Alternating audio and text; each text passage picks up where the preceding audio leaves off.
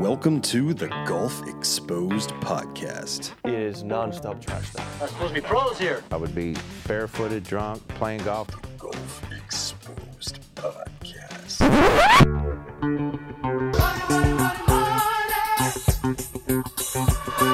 Here's the deal. I'm not here to waste your time. Anybody tells you money's the root of all evil doesn't fucking have any.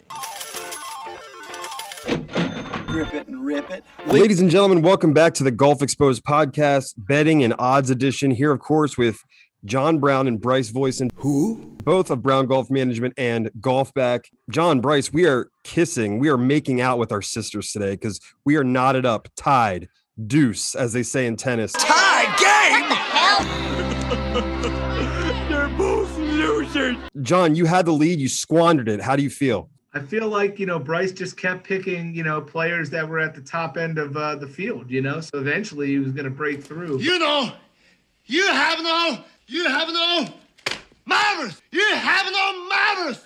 Congrats to Bryce. He picked John Rahm in the U.S. Open. Unbelievable putts on 17 and 18. We got Bryce on the board. So you've heard about two winners so far from us, which isn't too bad. We're winning more than the average PGA Tour player out there on tour, so doing pretty good. Bryce, they say even a broken clock is right twice a day, and between the two of you, we have two W's to our name. I have none, so I can't say much, but Bryce, how does it feel to pull even with the CEO? It feels great. As John mentioned, Rahm was the favorite at the U.S. Open. He's also the favorite this week at the British Open. So, I didn't get out there too much, but it does feel good to get on the board. Well, Bryce, I think you should now have the option to either give your first pick or defer to the CEO himself. So why don't you kick us off with any inside information you have this week and give us your first pick if you'd like to. Yeah. So Royal St. George this week in England. And I am burdened with glorious purpose. Last time it was played there, 2011, champion was Darren Clark. And I believe is played there in 2003 as well. Ben Curtis was the champion. Kind of an interesting course. I think I saw Gary Player said he felt like it was the easiest course in the British Open rotation. For my first pick, I am going to go with the number one ranked player in the world. You have no manners. 22-1 this week, plus 2,200. I feel like for the number one player in the world, you're getting some really good value there at plus 2,200. I'm going with Dustin Johnson. He finished tied for second here in 2011 to Darren Clark. So he must like the golf course at least a little bit.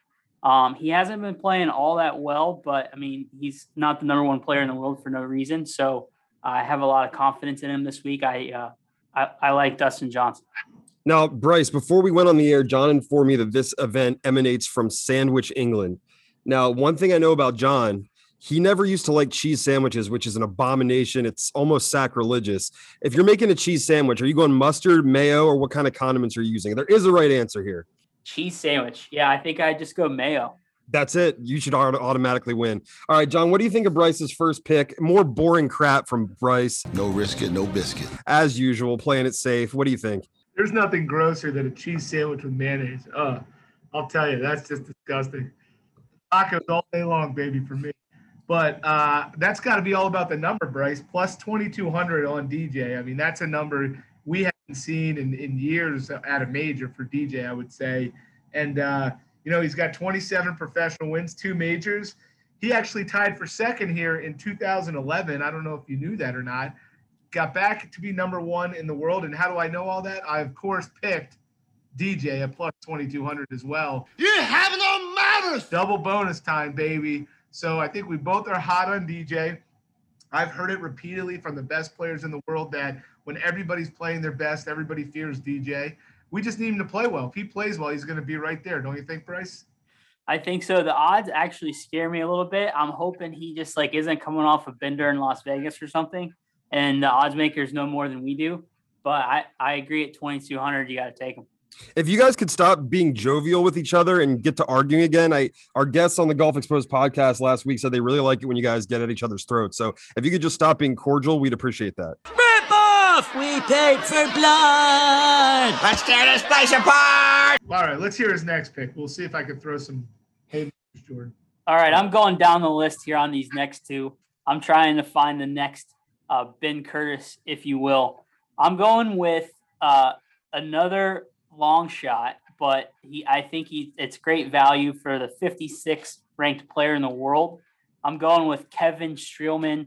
He's 201 this week, so I've gone way down the list. I got Kevin Streelman. I'm looking for a Ben Curtis type win this week. Jordan, that pick is laughable.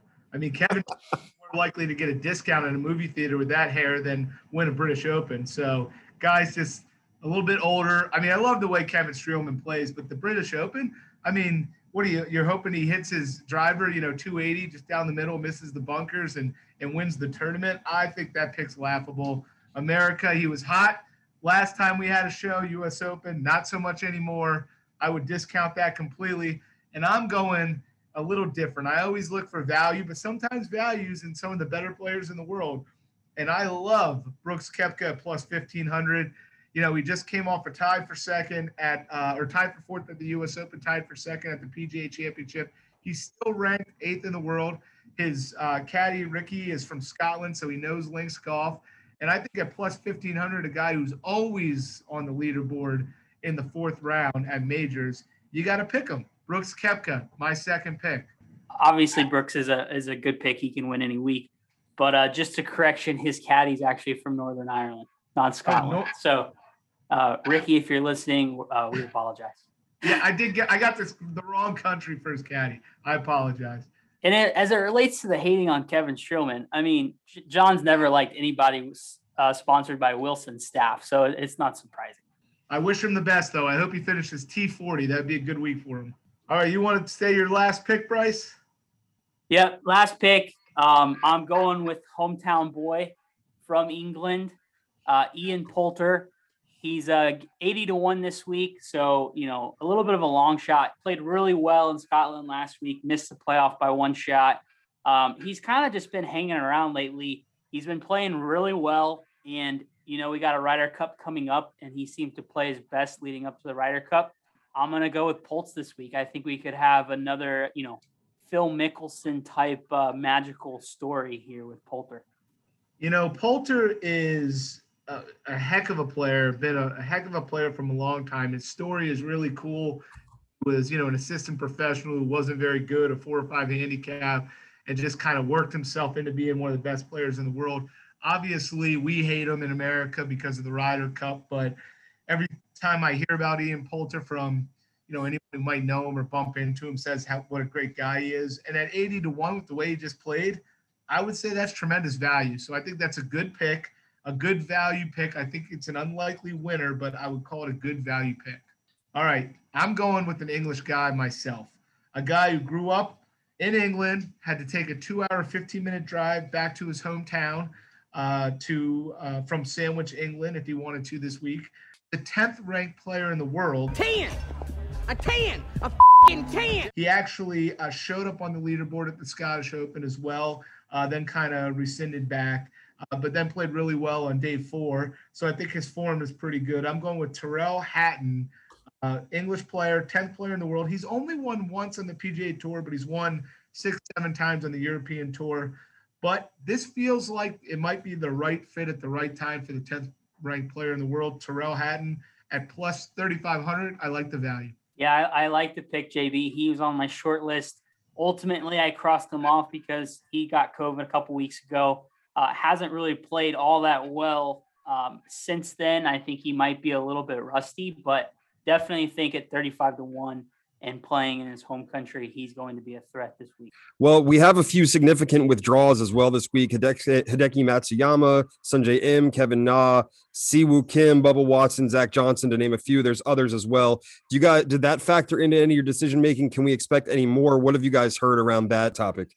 Yeah, I've heard the testing and protocols are very serious on the European Tour, maybe a little bit more stringent than the PGA Tour. I know the players aren't too happy about that. I didn't have Hideki or Zach Johnson on my list, so it didn't impact my picking too much, but let's hope none of our picks here have to withdraw before the tournament starts. Well, we're on a 2-year hiatus. Now these players are going to miss this year. It's going to be 3 years for these world-class players before they play the British Open again. It's kind of amazing. I can understand why the protocols are what they are. I mean, Europe obviously is a lot different than America as far as, they're traveling around to different countries to play these events. And, there's so many hoops to jump through for those players on the European tour. So I guess it shouldn't be a shock in today's world. It didn't affect my picks. I love my 3 picks, 3 top 10 players in the world. I felt like really good value on all 3. So I feel like my chances are pretty good with who I got. Jordan, he gives me a hard time for taking favorites. And then he takes 3 of the top 10 players in the world. Doesn't seem right. Well, the value is there, Jordan. You know what I mean? I didn't get him at plus 900 or plus 1100. You know what I mean? I got some value. He's a pretty analytical guy, Bryce. You should see the dry erase board at the Brown Golf office. It's crazy. So, guys, my last question for you, John Rahm. A lot of buzz around him right now, rightfully so. We talked about him at the top of the show.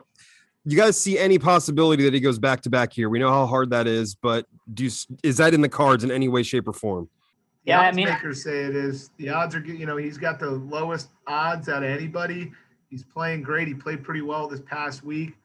I think he's shown he's one of the best players in the world without a doubt. So it's definitely possible. I think unlikely. That would be a pretty big challenge with sort of the role he's been on to keep that going. But who knows, man? He's an impressive player. I agree. I mean, he's definitely playing the best out of anybody right now. It's just historically he hasn't played that great in the British Open. So we'll see how he does this week. I will say 10 years ago was one of the most feel-good stories in golf when Darren Clarke broke through and won, the British Open at Royal St. George's. Him drinking that beer on the 18th green afterwards. I think we all kind of knew that was going to be the pinnacle of Darren Clarke's golf career, but it was a nice cap. So if we had a week like that again, it would be great. Well, guys, thank you for the insight as always. Great picks. Hey, they make sense, but that's why we play the game. On paper, they're all very logical, but we shall see, as they say. So thank you guys for your time as always. And of course, you can subscribe on Spotify, Apple Podcasts, or you can check out browngolfmanagement.com and golfbacksolutions.com for this podcast and so much more. Thank you, guys.